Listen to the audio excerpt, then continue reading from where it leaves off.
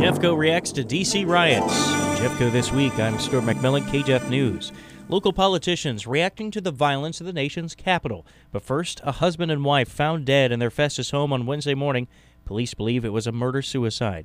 Sheriff's Office spokesperson Grant Bissell says deputies were dispatched to a residence on Argonne Road after a relative called to say he hadn't heard from the couple in several days. They knocked on the door and they didn't get any answers, but the deputies were let inside the home by the young man who had called 911. Once the deputies got inside, they found 44-year-old Lori Dothage dead in her bedroom of an apparent gunshot wound. And laying beside her was her husband, 51-year-old Scott Dothage, who was also dead of an apparent gunshot wound. And Scott was holding a handgun, or it was there very close to his body, and that is what we believe to be the murder weapon. Police believe it was an isolated incident. Local legislators reacting to the rioting at U.S. Capitol in Washington, D.C. Wednesday afternoon. Republican State Rep Becky Ruth of Festus just began her final term of the 114th District. She says what took place in the nation's capital was just terrible. Peaceful protesting is one thing, it's fine and guarded by our Constitution, but violence is never okay. You know, what happened was really a travesty, and I'm sure very scary for everyone that was there. Ruth says a protest turning violent because of not agreeing with the election results is not the answer. A lot of people have a lot of different and passionate views on that issue. Felt like there were a lot of irregularities in the elections in many of the states, and however, our government does have a process in place. You know, there are a lot of people who wished it would have turned out the other way, but again, turning to violence is not a way to solve any of the concerns or issues. Ruth says there were some protesters in Jefferson City this week. We had protesters here in Jefferson City. However, they were peaceful and respectful from what I saw, mostly outside of the building. There were a few people walking around inside of the building, but we had a very busy day with getting all of our members sworn in and our leadership sworn in. So we didn't see a lot of what was going on outside of the building. Missouri legislature wrapped up their first week of the new session on Friday. State Representative Mary Elizabeth Coleman of Arnold is proposing to rename a stretch of Interstate 55 in Jefferson County after President Donald Trump.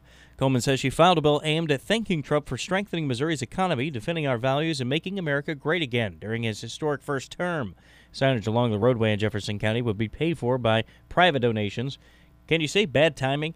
Coleman announced the bill while alleged Trump supporters flooded the U.S. Capitol to derail the certification of November's election. Meanwhile, Missouri House members elected the first-ever speaker from Arnold in state history on Wednesday. Republican Rob Vescovo has served as House Majority Floor Leader for the past 2 years. Republicans control the Missouri House 114-47. They also hold a 24-10 advantage in the Senate. Rob Vescovo emphasized the importance of education during his opening day address on Wednesday, saying it's important to learn from students who struggle with the education system. The House Speaker says he was ridiculed by other students and some other teachers while growing up due to ADHD and other learning challenges. As a student who struggled, I believe I do have valuable insight on what works and what doesn't.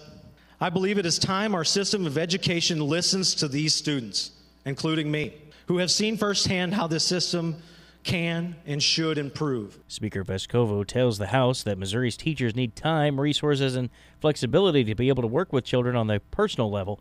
He says COVID pandemic has taught parents across Missouri an important lesson. Every parent wants to keep their kids safe and healthy. Vescovo says legislature must continue to examine ways to give schools the resources they need to stay open. A retired Jefferson County Sheriff's deputy passed away at the end of 2020. Eric Stotler passed away at the age of 56. Sheriff Dave Marshak knew Eric well, worked alongside him. I worked with Eric on the road as a deputy. He was promoted, and I worked with him, a number of years ago when I was in charge of our SWAT team. Eric worked for me in that capacity, and so Eric was a valuable asset to the sheriff's office. I don't have the numbers in front of me, but I know he was there for probably close to 30 years. So he was a well-liked member of the sheriff's office, and his passing is very unfortunate, and I know he'll be missed by many. After an investigation, sadly, Marshak says his death was an apparent suicide. Funeral services for retired Deputy Eric Stotler held at the Hillsboro Civic Center. Police say a rape and stabbing occurred in Crystal City last month. 32-year-old Sheldon Reynolds of Terre de Lac has been charged with first-degree rape and armed criminal action. According to a probable cause statement, the woman had multiple lacerations on her right hand and a small puncture wound on her left chest area from a pair of scissors. Reynolds says he was going to kill her, according to the victim. After the horrific act, she was allowed to leave the home on Airport Road where it happened. Reynolds was arrested the next day, December 17th, by Crystal City Police. taken to Jefferson County Jail, where he remains in custody without bond. 17 new COVID-related deaths were reported this week. The death toll now 150 in Jefferson County. Active cases went down big time. On Monday, there were over 5,000 active. Only 1,200 people in the county had COVID. ComTree will have free COVID testing at Jefferson County Fairgrounds on the 15th, 22nd, and 29th of this month. The Jefferson County COVID status remains at red level, and a joint mask order remains in effect. A final farewell to the Blockbuster era is underway. Family Video is in the process of closing its remaining 250 locations across the country, which includes stores throughout Missouri and Illinois.